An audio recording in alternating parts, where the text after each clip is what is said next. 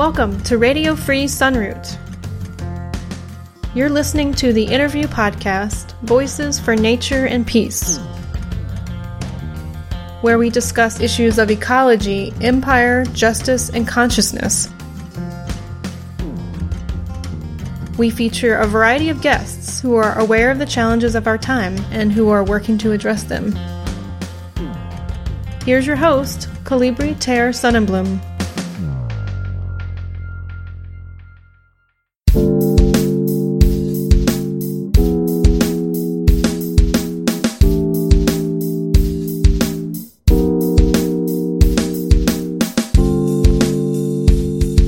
Episode 61, The Vital Need to Decolonize, featuring Ajamu Baraka,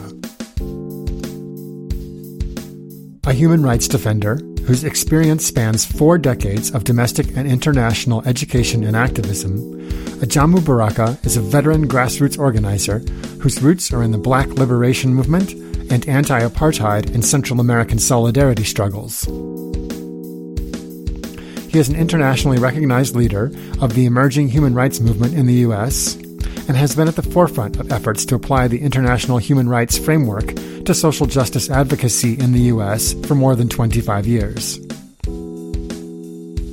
He is now a national organizer for the Black Alliance for Peace, whose activities we discuss in this episode. Baraka has taught political science at various universities and has been a guest lecturer at academic institutions in the U.S. and abroad. He has appeared on a wide range of media outlets, including CNN, BBC, Telemundo, ABC, RT, The Black Commentator, The Washington Post, and The New York Times. He is currently an editor and contributing columnist for the Black Agenda Report and a writer for Counterpunch. We talked about the recent airstrikes by the U.S. on Syria, how foreign policy was virtually ignored during the 2020 presidential campaign, the bloated U.S. military budget, the global reach of U.S. imperialism, neoliberalism as an expression of fascism, alternative media and social media, decolonization and the need to dismantle the United States, the structures of white supremacy, the dependency of techno-industrial culture on colonialism, following indigenous leadership, the necessity of revolutionary change, the weak organizational culture in the U.S., and the importance of acting in solidarity with social struggles around the world. If you like this episode, please share it on social media. That really helps.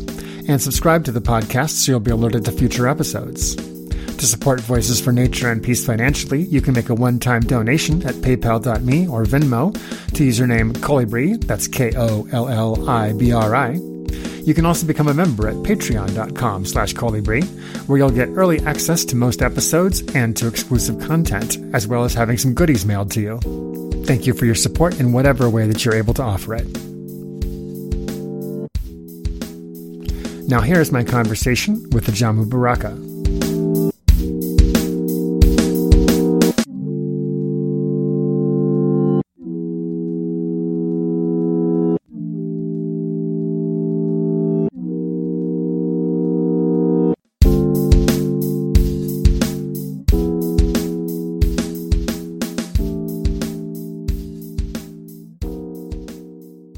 Thank you very much for joining me on my podcast today. I really appreciate you spending some time with me. My pleasure to be here. Thank you. I really wanted to talk to you today about U.S. foreign policy and about resisting U.S. foreign policy, both here and around the world. And today, it seems like the best thing to do is to start off by talking about Syria because of the airstrikes that just happened there. So maybe you could first just make a comment about what's happening there, a situation that for many of us seems complex from the outside. Well, I mean, it's really, really unfortunate that the signal that was sent by the Biden administration is that in many ways, he's picking up from the Obama-Biden administration. He seems to be saying to the world that a new sheriff is in town, but that sheriff has the same old agenda, which is to aggressively project U.S. military power in order to attempt to bully and to advance U.S. strategic interests.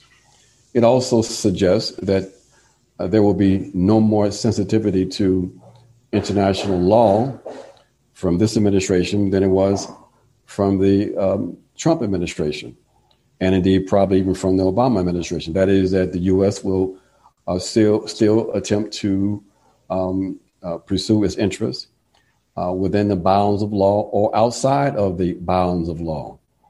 There's no legal justification for the U.S. to actually be in Syria. And so when it engages in military actions related to Syria or to Iraq or whatever, it is engaging in actions outside of the bounds of law. So it becomes very difficult for the U.S. and the Biden administration specifically to pretend to usher in a new era of respect for international law and democracy and human rights when it continues to project a model of lawlessness. So it's really unfortunate and telling that with this decision and the response from elements of the liberal press, that there seems to be an inability to see the contradictions of praising this kind of action and the implications that it might hold for U.S. policy and U.S. presence in other parts of the world. What do you see some of those implications as being? It's very difficult for the U.S. to restrain a state, so for example, like Turkey, from engaging in activity that will be outside the bounds of law when they will argue that they are only trying to protect or advance their national interests, when they see that the U.S. engages in the same kind of activity. So it has a corrosive effect on international law and international standards. It is, and that corrosive effect really took off with the so-called war on terror launched in 2001. And what we have now is, in many ways, is almost like a international, Hobbesian international state of nature, where the strong survives. The strongest, they're the ones that are able to advance their interests. And when you have an environment like that, then there's no telling what might happen. It's a very dangerous situation. Right, very dangerous. Well, Russia is still a party that's involved in the Syrian situation as well. So isn't that part of the danger of being involved there? It is. If there was, there was a concern that when the forces were more tightly engaged, that there could be the possibility of some kind of accident that could easily lead to an escalation. But over the years, that the engagement has been, that possibility has been lessened. There's been a bit of a disengagement. And a lot of that disengagement took place in the latter part of the Obama administration, but also during the Trump administration. As difficult as that was with the Trump administration hanging over his head, this notion of it being Trump being a Manchurian candidate and not pursuing the interests of the U.S., but in fact the interests of the Russians. And I smile because the whole conversation was just so incredibly ridiculous, but it has such serious implications. So, the possibility of a nuclear accidental engagement with the Russians is a lot less today, but it's still concerning that there can't be a complete disengagement from Syria and allow for the players in that region to work out the issues and to bring about some peaceful resolution of more than 2 decades of military conflict in that region. Right. And in this last election that we just saw, the campaign in 2000, I felt as though there was less discussion of U.S. foreign policy during that campaign than during any campaign in my life. And the first campaign I remember as an adult was, 1988. And I remember I was living in Minnesota. I caucused for Reverend Jackson that year, and looking back at his platform then, it seems very far to the left of where the Democrats are now, and certainly had a lot more to say about U.S. foreign policy and about nukes and all that sort of thing. It seemed like this last election was just Trump or not Trump, and so there was no discussion about how a Biden administration might be different. It really wasn't. I mean, it wasn't within the context of the bourgeois press during the so-called debates. I think someone counted up, and I can't remember exactly the number of minutes of all of the debates. The number of minutes devoted to foreign policy was less than 1 hour total. But yet you see that once the Biden administration takes power, some of the first initiatives that they engage in has foreign policy implications.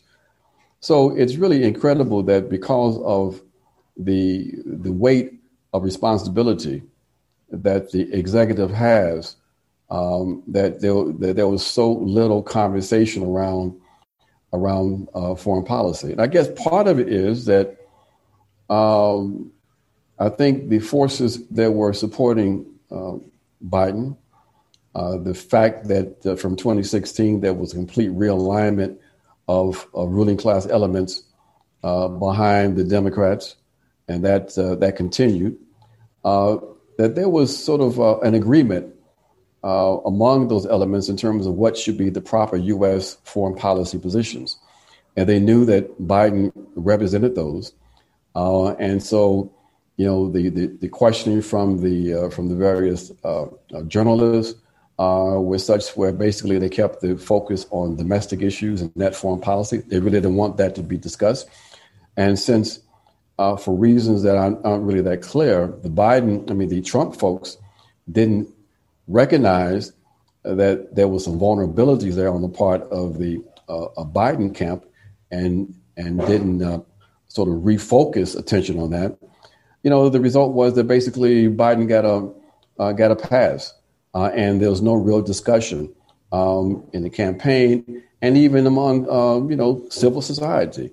There was an assumption that you just had to get rid of Trump, and everything would be just fine. It'd be a return to normal. But no one talked about what did normal look like, and whether or not what was so-called normal was really in the best interest of not only the people in the U.S., but definitely the people in the global South, who find themselves constantly within the crosshairs of aggressive U.S. policies.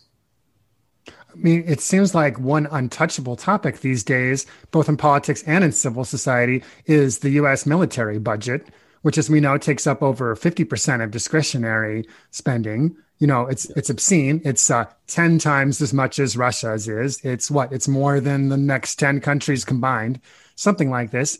And when the conversation comes up of like, well, how do we pay for Medicare for all or something like that? That's like the perfect opportunity to be like, well, let's cut that military, budget. But then it never comes up. I remember that when he was still a viable candidate, that Sanders put out a document explaining how he was going to pay for all of the different things that he wanted to put out there, like the forgiving student debt and all that. And there was a long list of all these different things that could happen, and taxing billionaires more, et cetera. And certainly I'm not against taxing billionaires more, but he didn't mention a single thing about the military budget. And I still don't hear anyone ever talk about it. And I have to say, I'm rather frustrated about that. Well, because one reason why people are not talking about it is because, again, it seems to be a bipartisan consensus that the military would get not only what it wants, but even more so. When Donald Trump came into office, and that first budget that he submitted to Congress included a $54 billion increase in military spending. Now, in one of those few moments, and Donald is very interesting because Donald Trump just didn't know how to filter himself. So every once in a while, he would say something that was brutally honest. So he blurted out that he thought that $54 billion was, in fact, crazy. Right. And at first, even Democrats were raising questions about the increase until a couple of months later. I guess they got the memo, and all of a sudden they went quiet. And not only that they give Donald Trump $54 billion increase, they increased it by almost another $30 billion that first year. I remember. So that's been a bipartisan sort of consensus. Look what happened a few months ago in the midst of the debates around the stimulus package, where they played like there was no agreement, even though I really believe that the agreement was not to have one passed before the election. But in all of these debates, what did they do? They're still able to come together and pass a National Defense Authorization Act that increased military spending to $750 billion. So again, the evidence is quite clear. There's bipartisan support to this obscene military budget. The issue we have as a people is to make that an issue, to in fact demand that our resources are redeployed to address the objective human rights needs of the people. Because who is benefiting from this really over $1 trillion being spent on so-called defense? It is the fat cats who are making the money. We're lining the pockets of these military industrial complex executives. Everybody's making money off of this, but the people are the ones who are suffering as a consequence. So we have to demand that, they reduce the spending, that they close down these over 800 military bases worldwide, transfer those resources back to the people, back to providing housing, back to providing some decent health care, perhaps cleaning up of the environment, creating a first-class educational experience for our young people. But, as long as the interests of the rulers prevail, then you're going to have this kind of obscene behavior, these kind of obscene budgets that, will basically continue. Right. And now you mentioned the over 800 military bases around the world. And this is one of the basic facts of U.S. foreign policy, or U.S. empire, we should really say, I guess, imperialism, that seems generally unknown or is mentioned every once in a while and then is forgotten. I mean, the number of countries that the U.S. is involved in sort of open warfare is 7, 8, or 9, something like that. But then the number that there are military agreements with and small operations or special operations going on is much higher. And one thing that you and the Black Alliance for Peace have been trying to talk about is AFRICOM, the military command in Africa, and how I guess all but one of the countries in Africa have some kind of military relationship with the United States. And so maybe you could just tell us a little bit about that, because that got its start under Bush and then got expanded under Obama, but it doesn't get nearly as much attention as it needs to. Very few people, as you say, very few people are aware of the basing system that the U.S. has in place. And it's important that we connect the bases to the global command structures that most people don't know about. So the first step that we take is helping people to understand that the U.S. has basically divided up the world into these command structures. And to support those command structures, you have these international bases between 800 and 1,000, depending on how one defines a base. So the work that we are involved in now with AFRICOM is connected to that. The U.S. Africa Command was one of the last of the commands before they created the Space Force. Mm-hmm. That was created October 1st, 2008, right before Barack Obama assumed the office of the presidency. And the objective there, of course, was to expand the U.S. the military presence on the African continent, and to do that in order to try to undermine the growing influence of the Chinese. The Chinese were involved in economic activity on the African continent, providing loans, helping to build infrastructure, and building a base of political support in Africa from those activities. The U.S. was never prepared to engage in that kind of activity. As a matter of fact, they unleashed on the African continent the International Monetary Fund and the World Bank that basically kept those economies in subjection. So, they played the only hand that they felt that they could play or wanted to play, and that was the military hand. So they started expanding AFRICOM under the guise of assisting in countering Islamic terrorism. But in the process of this expansion, we saw, again, the real agenda when the U.S. Operating behind and through NATO destroyed the Libyan economy, Libyan state, as part of the strategy or the implementation of the strategy of full spectrum dominance. The notion that the U.S. would be the global hegemon and that any regional state that seemed to be a threat to U.S. interests would in fact be destroyed. And that's why they destroyed Libya, because Libya held firm against AFRICOM and having a AFRICOM base on the African continent. And so in 2011, Barack Obama, working through NATO, they destroyed the Libyan state. And so there's been a steady increase. But like you said in your question, they are not increasing boots on the ground in a very dramatic way, because they're depending on technology. And one of the things that we remind people of, that under the Obama administration, there was a strategic shift in how the military was going to be used. They saw the consequence of being bogged down in two theaters, Iraq and Afghanistan, and the growing opposition to the war among the public. And so they sort of completed what Donald Rumsfeld advocated for, which was a more streamlined approach to military activity. And so they sort of completed that process of better utilizing U.S. Special Forces in alignment with local military forces in order to advance their interests. So you have in Africa a military-to-military relationship with 53 of the 54 African states. They are training these militaries. They also are training African police forces.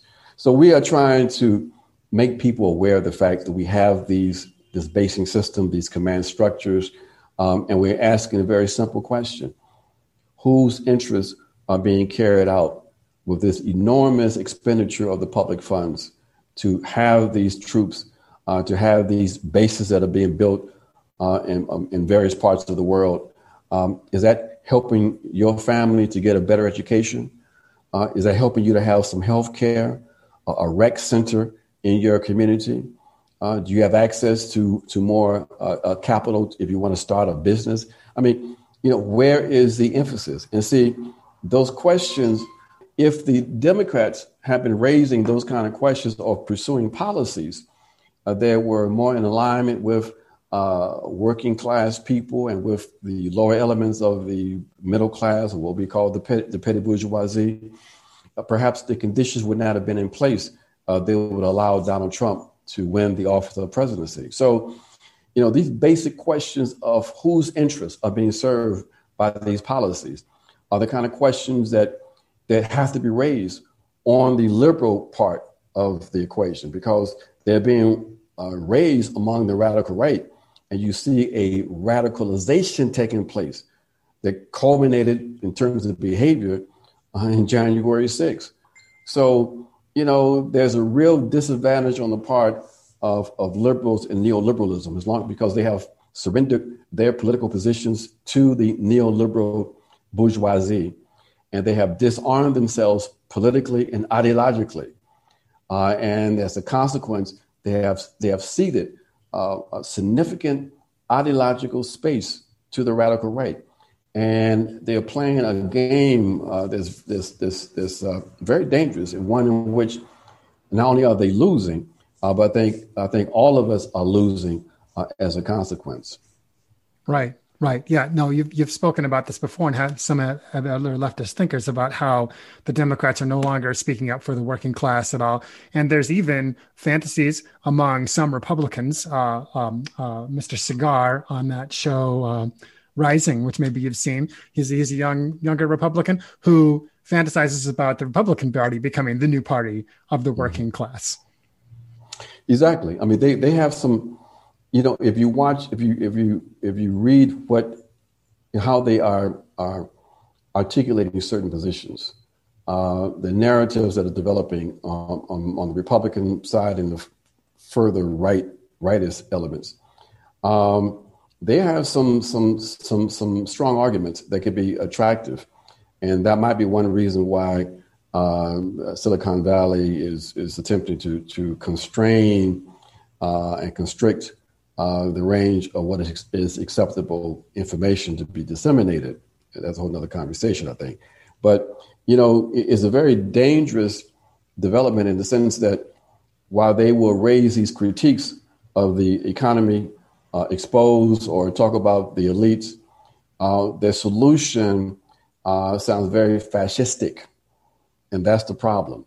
You see, the issue with Donald Trump and his forces, you know, of course, you know, because people reduce fascism or their understanding of fascism down to behaviorism, and there's been too many bad Hitler-type movies around, that they didn't understand that, you know, there's a certain kind of class relationship that develops that is really reflective of the foundation of a fascistic ordering of society, and that the danger of the Donald Trump forces wasn't that they really represented a fascistic danger, but that out of power and suffering or experiencing the kind of what they perceive to be repression that they are being exposed to today, they become more of a danger now than when Donald Trump was in power, because they were disorganized, relatively ideologically incoherent.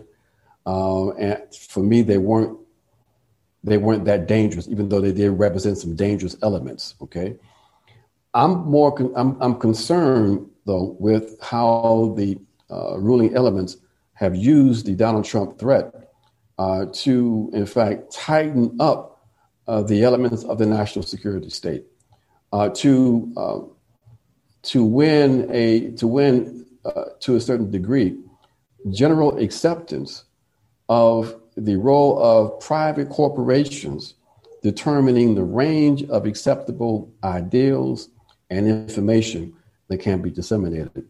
It to me is amazing that people are not seeing the danger of that. I mean, how else can one see that than see Big Brother in action? You know, so it's a very dangerous situation that we see developing now. So for me, the kind of threat that we're seeing now that's more immediate is what I refer to as neoliberal totalitarianism, which has a fascistic character to it. So all of these different tendencies are reflective of the deepening crisis of capital, the deepening crisis of capitalist society, you know, and the resolution of these crises can only go one of two ways. There, in fact, will be a more pronounced and obvious phase of fascism, or there's going to be a move toward social transformation and move away from capitalism. Unfortunately, I think that before we get to that latter place, there's a very strong possibility we will have to go through a very serious phase of more open and obvious fascism in the U.S. Yeah, now you just made a reference to neoliberalism as a form or expression of neo-fascism. And I heard you speak about this recently. I believe it was on Black Agenda Radio. And I'm glad you brought it up because this was a new one for me to think about it that way. Yeah, you know, both of these are, in fact, expressions of rightist tendencies.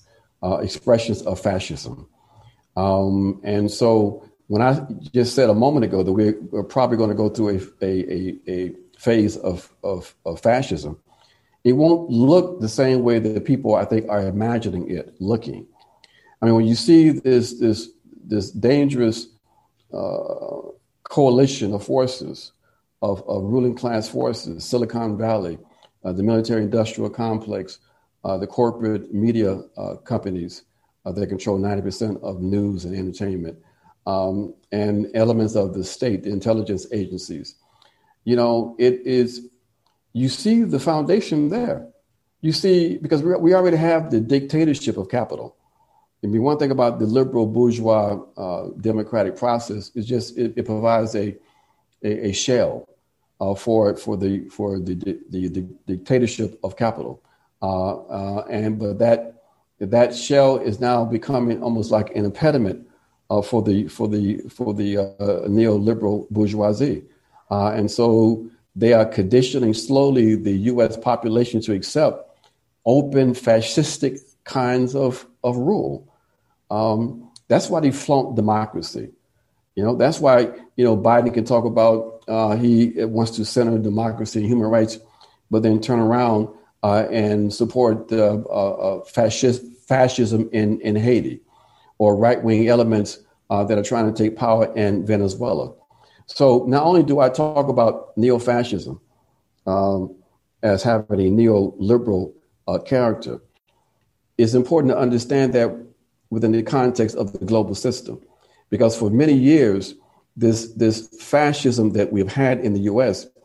has been disguised, because you can have forms of democracy, of democratic practice within the metropole, within the center, while the connected economies and societies that the empire was connected to, you had basically fascism.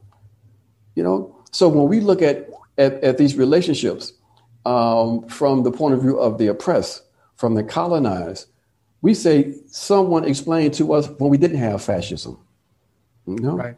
So for me, I'm hoping that people are alerted to this friendly fascism, in a sense that's being developed, because in many ways it's more insidious because it's not being recognized. So, for 4 years, they had us fixated on the theatrics of a Donald Trump, and that incoherent and the clownish kind of behavior over there, while they were systematically tightening up, the national security state, the conditioning of the population to accept an Orwellian, Big Brother, double speak, news speak kind of environment. I mean, it's very, very, very, very troubling what's unfolding now, because elements who you would think would be hip to it and in opposition, they've been actually helping to go along with it. Just yesterday, The Nation jumped on this whole Facebook thing and called Mark Zuckerberg and Facebook dangerous to democracy. Why? Because they won't engage in even more censorship. I mean, this is, to me, it's sort of, it's kind of crazy. Now, you've made a point about this particular topic of social media before, where you've talked about how our public space has been privatized. Exactly. I mean, there's no other way that one can understand that. It's been privatized, it's been colonized. And as a consequence, it's becoming more and more difficult for alternative information to be disseminated. Look, they've been wanting to do this for quite some time, ever since they saw the possibilities and the dangers of the internet and social media. You might recall that at one point, they were attacking what people referred to as citizen journalists, that they weren't authoritative. They were, just making things up and blah, blah, blah. There's always been a concern that information not approved by the authorities would be disseminated and would be the source of real political opposition in this country and really throughout the entire West. but they never had the nerve to engage in open censorship. But with Russiagate, they had that opportunity to begin to lay that ideological foundation, and they did it, and they did it with a vengeance. So that now 4 years later, you can have the nation calling for censorship, and no one bats an eye. Yeah. Now the internet, my memory of the internet goes back to even the days before the web, to when there were, text only bulletin boards and all this kind of thing, and at one time there really was, I think, I think the medium was democratic at one time, or certainly far more than it is now. In the early 2000s, I was involved with the indie media movement, which you might remember, IMC, Independent Media Center, right? That came out of Seattle, the WTO. And for a blip there, like 1999 to like 2003, 2005 or so, like indie media was actually kind of a force to be reckoned with, and really was out there. And in Portland, where I was involved within it, we were starting to have an effect on the local media there, where some of like the weeklies had to kind of change their tone on some stories every once in a while because of things that we would bring up. It was a pretty exciting time, But then I remember that social media came along shortly after that. I think first it was MySpace, then Facebook, and that's really kind of where it all went downhill, And I feel like that to some degree, the peak of alternative media on the internet is past us, that it was maybe a decade ago. And there's still obviously some use to the internet and to social media. I mean, the George Floyd protests would not have happened the way that they did last year, if not for everyone being able to share these short video clips, for example. But it does feel as though the medium is not as useful to us as it used to be in alternative media on the left. And I don't know how that can improve. I wonder if you have any thoughts about that. Well, let me ask you this question. If not social media, where would the left be in communication with the masses? Right. What's the alternative? Newspapers have disappeared, physical newspapers. And I think that the ruling elements understand that. And that's why when you violate the community standards of, say, Facebook, what's your punishment?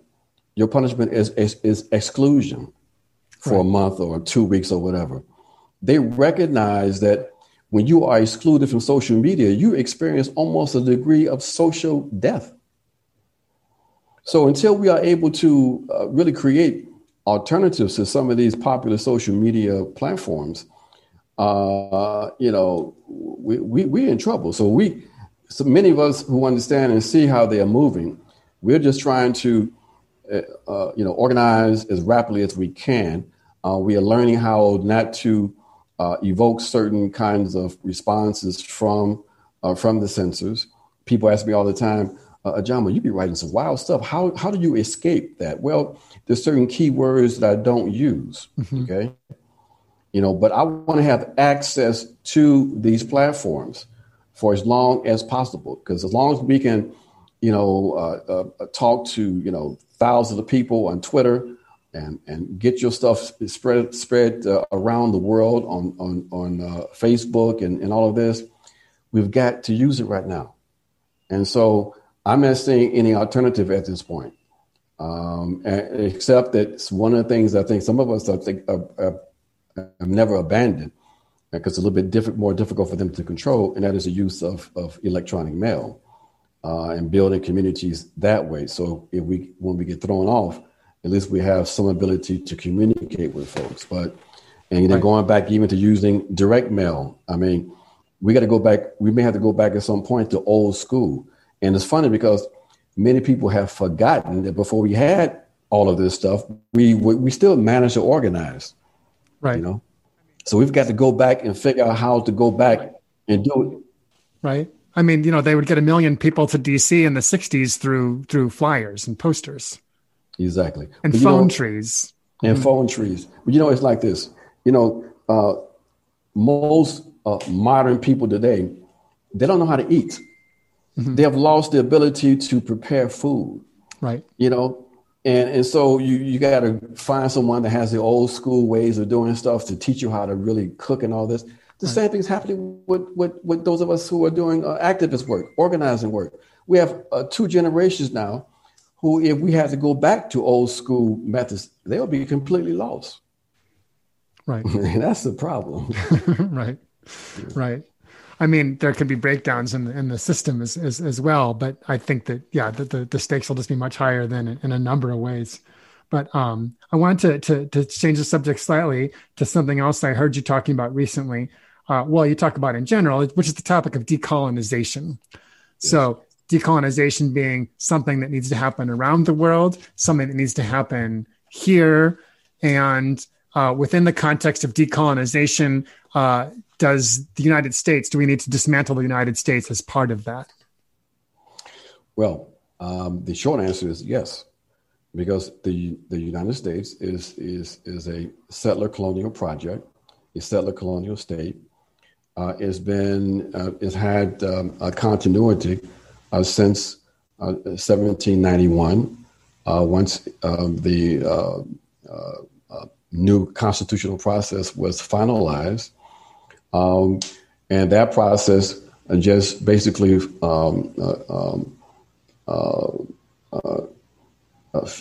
resulted in the consolidation of the power of the colonists that were on the land since 1619. Even with the Civil War, there's been continuity because the U.S. national state won that conflict with the Confederacy. The very fact that the U.S., the material basis of the U.S. Was the conquering of this land, the enslavement. People don't forget about that. The Native people also were subjected to slavery at certain points, and then the confinement of Native peoples to concentration camps that we refer to as reservations. It provides a moral, not only critique, but it provides the moral foundation for how a just resolution has to look. That it can't just be, saying I'm sorry, and that's it, or even reparations, whether that's supposed to be, has to be, in fact, a dismantling of this power, a dismantling of the settler colonial state. And that process of dismantling the settler colonial state and the colonial capitalist system requires a decolonization of one's consciousness. So it goes hand in hand. That process of decolonizing one's consciousness is a process in which you are able, you root out the ideological foundations of white supremacy. In this society, in this white supremacist settler colonial society, everyone who is born, no matter what your ethnicity, nationality, or race, or whatever, you are subjected to, and you become, in essence, a white supremacist. It is part and parcel of the DNA of the U.S. experience. You are taught white supremacy from the very first moments that you go to school, of what you are exposed to in popular education. It is so pervasive that it's not even recognized. It becomes just common sense. So you have to go through a process of purging oneself of that, of not seeing Europe as the apex of civilizational development, of understanding that there are other people on this planet who had civilizations and who live certain kind of ways that have to be recognized and respected, who have value just as much as the lives of Europeans. You have to rid yourself of Eurocentrism because it's so pervasive you won't even see it. So process of decolonization structurally requires a simultaneous process, maybe even prior process of decolonizing one's consciousness, decolonizing knowledge, decolonizing the very basis of being. Okay, so that is the simultaneous process we have to engage in this country and really throughout the entire Western world, because the very notion of modernity, what is human development, has to be rethought. It has to be rethought. And part of that rethinking is part of the decolonization process, decentering Europe, decentering the entire process of modernity. Right. So this involves obviously some study of history, I would say, but then also some very personal self-reflection on the part of people as well. Exactly. It really does. And but one of the things that we stress is that while that self-reflection is important, study is important, that we emphasize, though, that it is the structures of white supremacy, including not only the capitalist system, the colonial capitalist system itself economically, but its structures like the International Monetary Fund, the World Bank, the WTO, the hegemony of the dollar. Okay, these structures, the banking system, these structures have to be dismantled. The material basis for white power has to be removed if we're ever going to be able to come to terms with white supremacy. So we're not just concerned about what's in people's heads, as important as that is. We are more, that's why some of us don't define ourselves as anti-racist. We are opposed to white supremacy. So that has both an ideological component to it, but even more importantly, a structural component. And so we want to focus in on those institutions and structures that uphold white supremacy. Right. Like, for example, does that make sense? It does. And I was going to ask just to see if I've got it. So like in South Africa, when apartheid was finally dismantled, there was a process there by which Black people were finally allowed to vote and to get positions of power. And yet much of the economic power was still held on to by the whites, as it previously had been. And so there was political power that was ceded, but not economic power. So that's somewhat like you're talking about. It is somewhat, but you know what? What's also interesting about that example is that I would argue that even though Africans had a certain degree of political power because they were able to occupy parts of the state, white supremacy was never dislodged, not only in terms of the economic power of the white minority ruling class, but the power of white culture. It was never dislodged. You know, the values that still define white South African society, the values that uphold capitalist relationships, that served as a foundation for these same Africans who were fighting for liberation. Many of them, or a number of them now, are now millionaires, including the current president of South Africa. And that being all right because of the inculcation of those kind of capitalist values. So, you know, the decolonial process in South Africa really never took hold, not yet. So your example is a good one, but your example is an example of the continuation of white power and in essence, really a settler colonial project.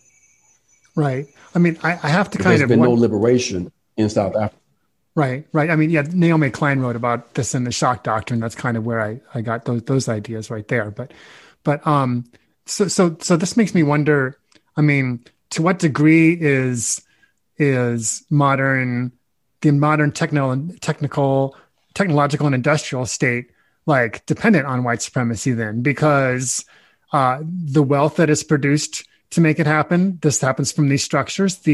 But then also, we look at our phones and our other technology, and it's a colonial and a white supremacist process, which is extracting those materials. I mean, we know about the child slave labor in Africa, et cetera, all these things that are happening, you know. So how is it even possible, I wonder, to have modern life at this point without it? And I'm speaking also as someone who at heart is sort of anti-civilization and kind of a primitivist. So I'm not going to, we might differ on that, but I mean, can they even be separated at this point? Can we make a cell phone without colonialism? I guess I'm asking in a way.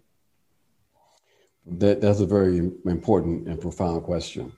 You know, the relationships of colonialism are such that when they are severed, there has to be a change in what we consume, how we relate to nature. And that's part of the process. Now, we can't turn back the hands of time. We have these industrial processes, but right now, those industrial processes and the technologies that's being developed are such that they are almost instruments against collective humanity. So part of the decolonization process is when we take hold of those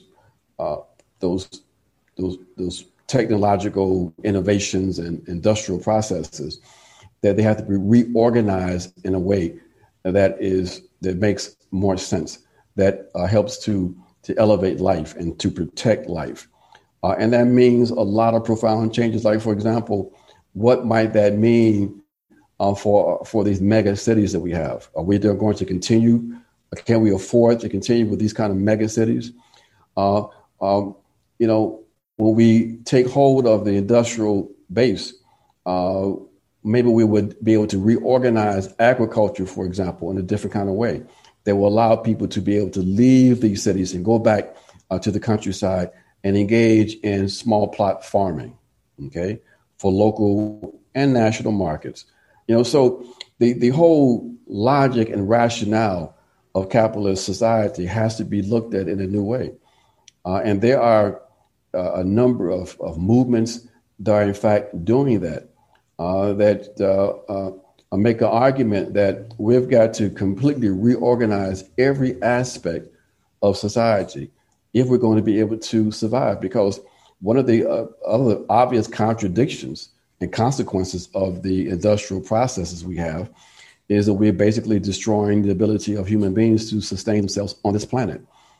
Now, Mother Earth is going to survive. She might be altered in many ways, but we're the ones who are going to destroy our ability to live on this planet. So until we're able to seize power from this minority of the human population that is invested in production processes and social relations that force all of us to have to work for them, that puts profit over the planet and over people, then that kind of irrational production will continue to our detriment. So we have a vested interest in a global revolutionary process. The major contradiction that Marx identified was between the capitalists and the workers, and that's a continued contradiction. But with this stage of monopoly capital and monopoly global capital, and the irrationality of these processes, the major contradiction today, in my opinion, is between capitalism, the capitalist class, and collective humanity. We have to take power from these maniacs if we're going to survive. So there's an objective material need for us to recognize that we have an interest in taking power back from the capitalist class if we want to survive for ourselves and for our children. So these are the kind of things we have to look at. And when we take power, then what kind of societies do we build? And that is the other part of the conversation, because you have some people that will argue that there's some models being developed that represent how a post-capitalist society might look. Well, maybe, but there's some things in some of these models and some of us don't want to follow, And so what will be created remains to be seen. But if we are guided by a new kind of ethical framework, a framework that is based on cooperation, based on equality, based on centering rationality and decency, I think we will collectively be able to figure out how to reorganize society in ways that will ensure that we can survive and live as decent human beings in a new kind of world. I think we can do that. Right. And I'm glad you brought up ecology, because when some people get on these topics and where we go next and all, one suggestion that is sometimes made is to take the example of various indigenous cultures around the world, or take leadership of indigenous people around the world, for a number of reasons, one of which is that they are still living in societies which are sustainable. And in a lot of cases, these people are on the front lines of these battles that are going on right now, too. The people in the Amazon who are, defending their actual homes, from being, their home from being clear cut, for big agriculture and all the different things that are happening there. Or here in the US, there's more and more talk about, giving land back, and it seems to me that this is really, this is part of the decolonization project too, is to sort of, that here in the US, we really need to remind ourselves that in a very real way, the quote Indian wars never really ended. Exactly. No, and that's what I referred to, that the movements and peoples around the world that are rethinking the very basis of modernization, right, that are arguing that we've got to transcend the modern, that we have to have effective and real decolonization, which means a real reorganization of society and how we relate to one another. So yes, it is those peoples who are still on the land, who are still whose cultures have not been completely destroyed, who have alternative critical ideals that are really engaged in these struggles around how to develop new ways of living. And those new ways of living also often means tapping back, going back and pulling back, into the modern context, the current context, those elements of how human beings live that has to serve as a basis for building new societies. So it's not a sense of just going back in time and all of that, because we can't do that. But there are the elements of these indigenous cultures and practices that have currency today. And those practices, our understanding of science and technology, if we have, again, the ethical foundation and the will and the power, I think we can figure out how to save humanity and build new societies. Right. So again, coming back to basically the first step here is taking power from the current small class of, it's a very small number of people really who are running things. Exactly. We've got to center the question of revolutionary change, and not be afraid of that idea. That if you're concerned about your family and your friends and your children, this thing is unsustainable.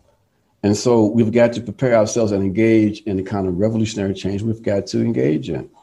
Because if not, these folks are going to destroy all of us. Look, you have U.S. policymakers talking about a winnable nuclear encounter with the Chinese or even with the Russians. Right. They want to, going back to that question of basing, part of the pivot to Asia that the Obama administration started, they want to complete that process, because what they want to do also, too, is to stage intermediate nuclear missiles around the Chinese using countries like the Philippines.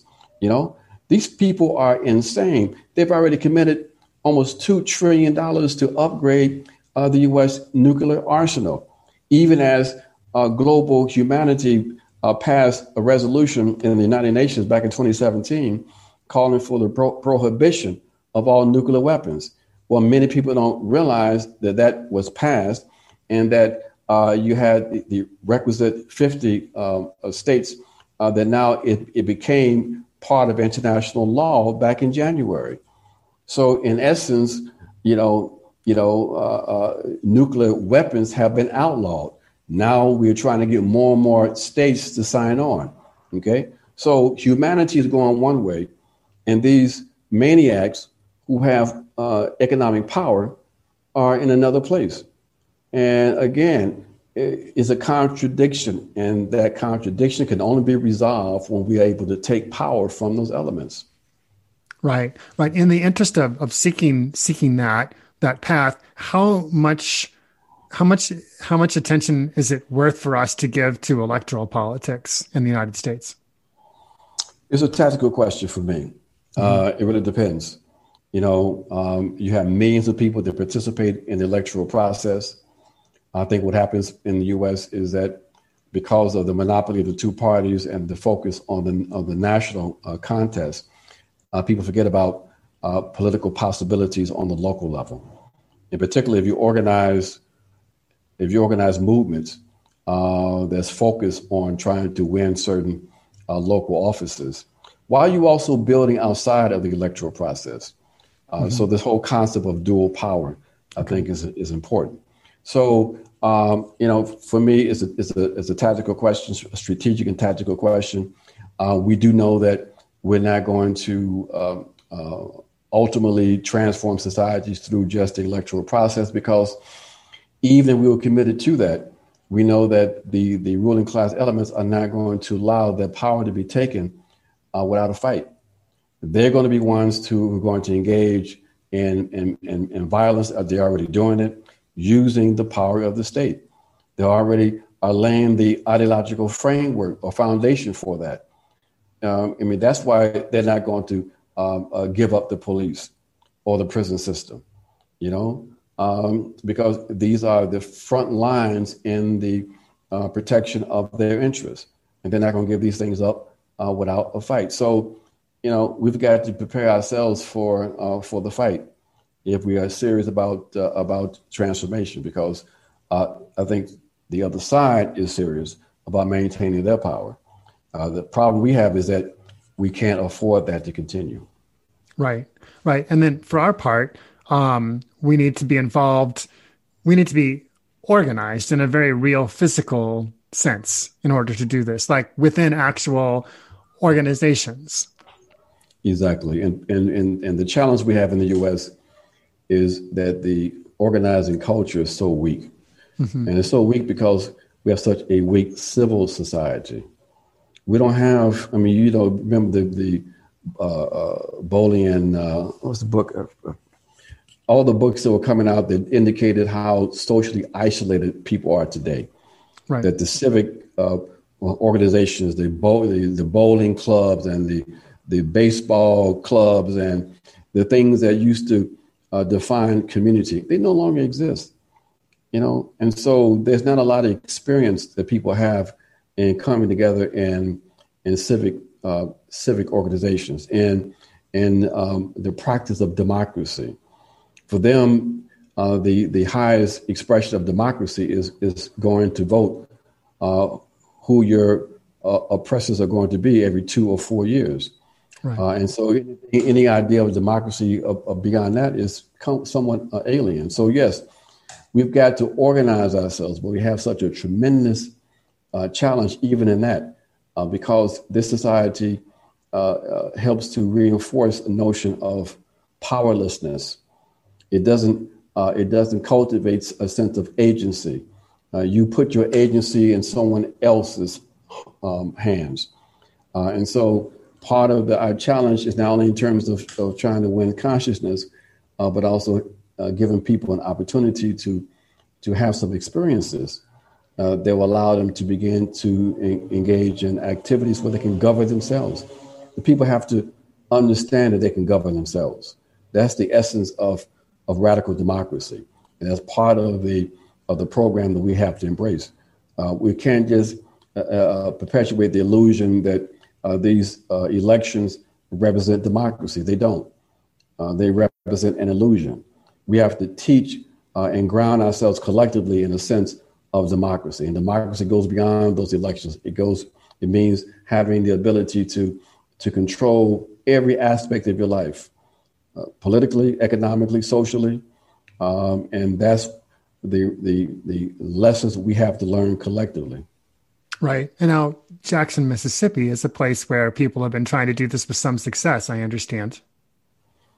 there's one of the models that people are looking at. I was involved in that, still involved in that process. I was a member of the board of the first board of Cooperation Jackson, and I was a contributor to the book. Now I forgot the title. I think you know what I'm talking about. I do. Jackson Rising. Jackson Rising. Yeah. Yeah. Mm-hmm. Yeah. So yes, very important. I mean, you have to create the new institutions even within the womb of the old. So building cooperatives, giving people an opportunity to learn how to govern themselves is exactly what they're trying to do there, is what I'm talking about. And that has to be replicated across this country. We have to build new kinds of organizations. One of the silver linings of the COVID process was people started engaging what they define as mutual aid projects. Right. And that's good, because what that is doing is giving people an opportunity to learn how to organize, okay, and to maybe build new kinds of organizations. Because what we have to build on the community level, we have to be able to address the material needs of people. And so we got to learn how to, in fact, do that, how to map out communities, how to build relationships. That's how you build dual power. So people are getting some practical experiences in how to engage in that kind of organization. And that's helping to confront some of the issues I just spoke about a minute ago in terms of the lack of civic involvement and civic experiences. Right. So, which we've kind of come around to that old catchphrase, think globally, act locally, in a way. Exactly. And that's the only way we can only think and see the world, but that's the only way we can exist. We are part of collective humanity. You know, one of the things we're doing in Black Alliance for Peace is we're trying to revive that sense of internationalism, that so people understand that there's no way we can solve our problems within the context of the U.S. only, because the U.S. is part of a global system. And so we are part of global humanity. So, you know, we've got to be in alignment with the people of Haiti, with the people of Venezuela, with the people who are struggling to try to transform themselves because they are up against the same system that we're up against. We just in the U.S. and there's a national expression of that system, but it's the same global colonial capitalist system. So the basis for real solidarity exists. Is you know, we just have to help people to understand that their interest is in building solidarity with other oppressed people, with other people who are thinking about things in a new way, who are attempting to imagine societies functioning in a new way. That's where we need to be putting our attention. That is the basis of our solidarity, and that identifying with the interests of our ruling class, who all they want to present to the U.S. population is fear and anger and hostility. You know, we've got to hate and fear the Russians or the Chinese or the Iranians or, you know, fill in the blank, you know, because it's in their interest that we do that. So our task is to win people back. Our task is to try to build a revolutionary consciousness. Our task is to prepare the people for the horrific fight that we have to wage. Right. And there's many prongs of this fight, many different efforts, many different ways for people to engage in it, really, in both practical and, well, I mean, all in practical ways, but some are more hands-on and maybe some are more related to education and that kind of thing. Exactly. Everybody does not have to be out knocking on doors. Okay. That everybody has a role to play as an educator, as a community activist, you know, working in the hospitals. You know, everybody has a role to play. Everybody has a mouth where they can engage in agitation, education. You know, we all have roles to play in our various respective areas. But what we can do is to recognize our interconnectedness, to recognize we're part of something beyond ourselves, and to never let the enemy make us believe that we in the majority cannot defeat them. And that's our task also, so people to understand that, we have the ability to build power and to actually transform the world once we realize our potential power. Right. Globally, I often think that probably the global battle might well be led by people in other countries who have more oomph left.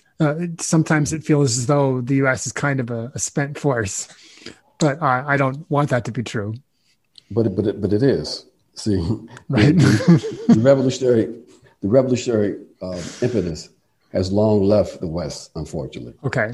And that's why the best that we can do is prepare ourselves to be in solidarity with the masses around the world, to help put a brake on U.S. imperialism.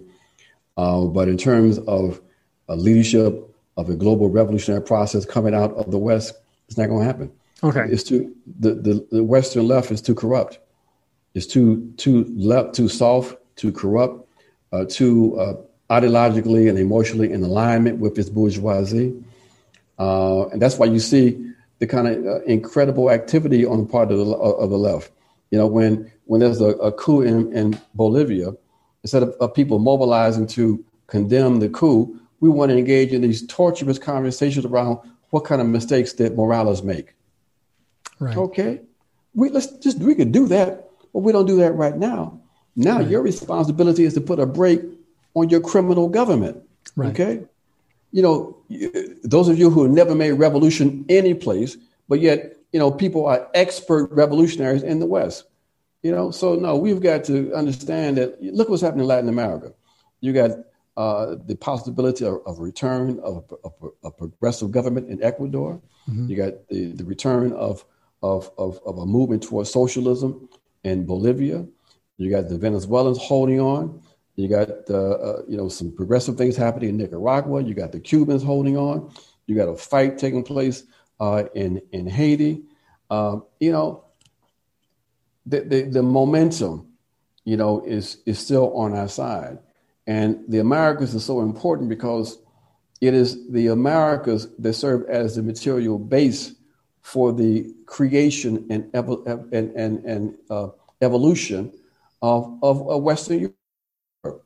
So, the conditions and the contradictions created in the Americas are such where it's understandable that the most progressive movements right now taking place on the planet, in my opinion, is taking place right here in this area, this region. Now you have some other really important things happening, even in places like India, where you had just a couple of months ago the biggest worker strike in the history of humanity. Yeah, all those farmers and 300 million people went out on strike. Right. Okay, so there is, and believe me, the bourgeoisie sees all of this.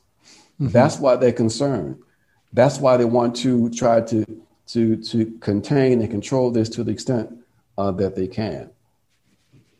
I really appreciate this point you make about looking to the other people who are successfully having revolutions or trying to, and because I feel like part of American exceptionalism, as it infects the left, is the idea that we should, or that we're even able to come up with decent answers at this point when it comes to these things. Exactly, and we can't. And the question of adhering to leadership. Sorry, I'm gonna have to jump off this in a second. Yeah. We have to really subordinate ourselves to the leadership that's developing in other parts of the world. People are really engaged in concrete struggles for power, for social transformation. They're learning valuable lessons, and we have to learn from them. But there's not much that we can provide people. We have some experiences that are valuable, but the notion that leadership is going to come out of the U.S. or Western Europe again, I don't see it. It's almost impossible. Thank you. So maybe you could just, we could wrap up here, but you can tell us where people can follow you and your work. Well, thank you. I've really enjoyed this conversation, and I've been reminded to remind people that I have a Twitter account, so you can follow me at Ajamu Baraka. And please come check out the work of the Black Alliance for Peace at blackallianceforpeace.com. We have some actions we really want people to sign. We are only one of few that are talking about the Afghan peace process, and we don't understand why, but we are. We want people to sign that petition demanding that the Biden administration not undermine that process. They're trying to figure out how to stay in Afghanistan. We want them out. We have another important petition where we are educating people on the existence of the Department of Defense 1033 program, the program primarily responsible for militarizing police forces across the planet, across the country. We want the Biden administration to shut that program down. And we got actions on Haiti. We have a Haiti page.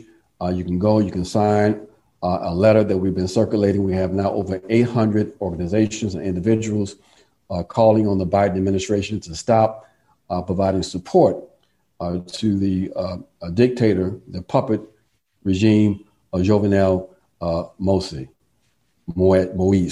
And so we want people to support that also. So please do that. I'll support the work. And I will see you next time we have a chance to talk. Thanks. I would just add to that I would encourage people to sign up to get emails from the Black Alliance for Peace, because I'm on that list. And a lot of times I see your announcements there and nowhere else. I don't see them on social media or other places, but I'll see them in my email. And so that's again, this is not depending entirely on social media, as I think so important these days. So, exactly. So thanks so much for spending some time with me today. I really appreciate it. It's my pleasure. I really enjoyed it. Let's do it again. Voices for Nature and Peace is produced in the Gila River Valley, New Mexico, USA, on land that we acknowledge is illegally occupied Apache territory. The intro music is Zero G Yogi by Big Z, with narration by Kelly Moody of the Ground Shots podcast. This outro music is Trip A, also by Big Z. Commercial break narration by Nikki Hill. To become a financial supporter of this podcast and to gain access to members-only content, visit patreon.com/Kolibri, KOLLIBRI. For more information on Radio Free Sunroot programming, please visit radiofreesunroot.com. Thank you for listening. May you find joy in your own nature and peace.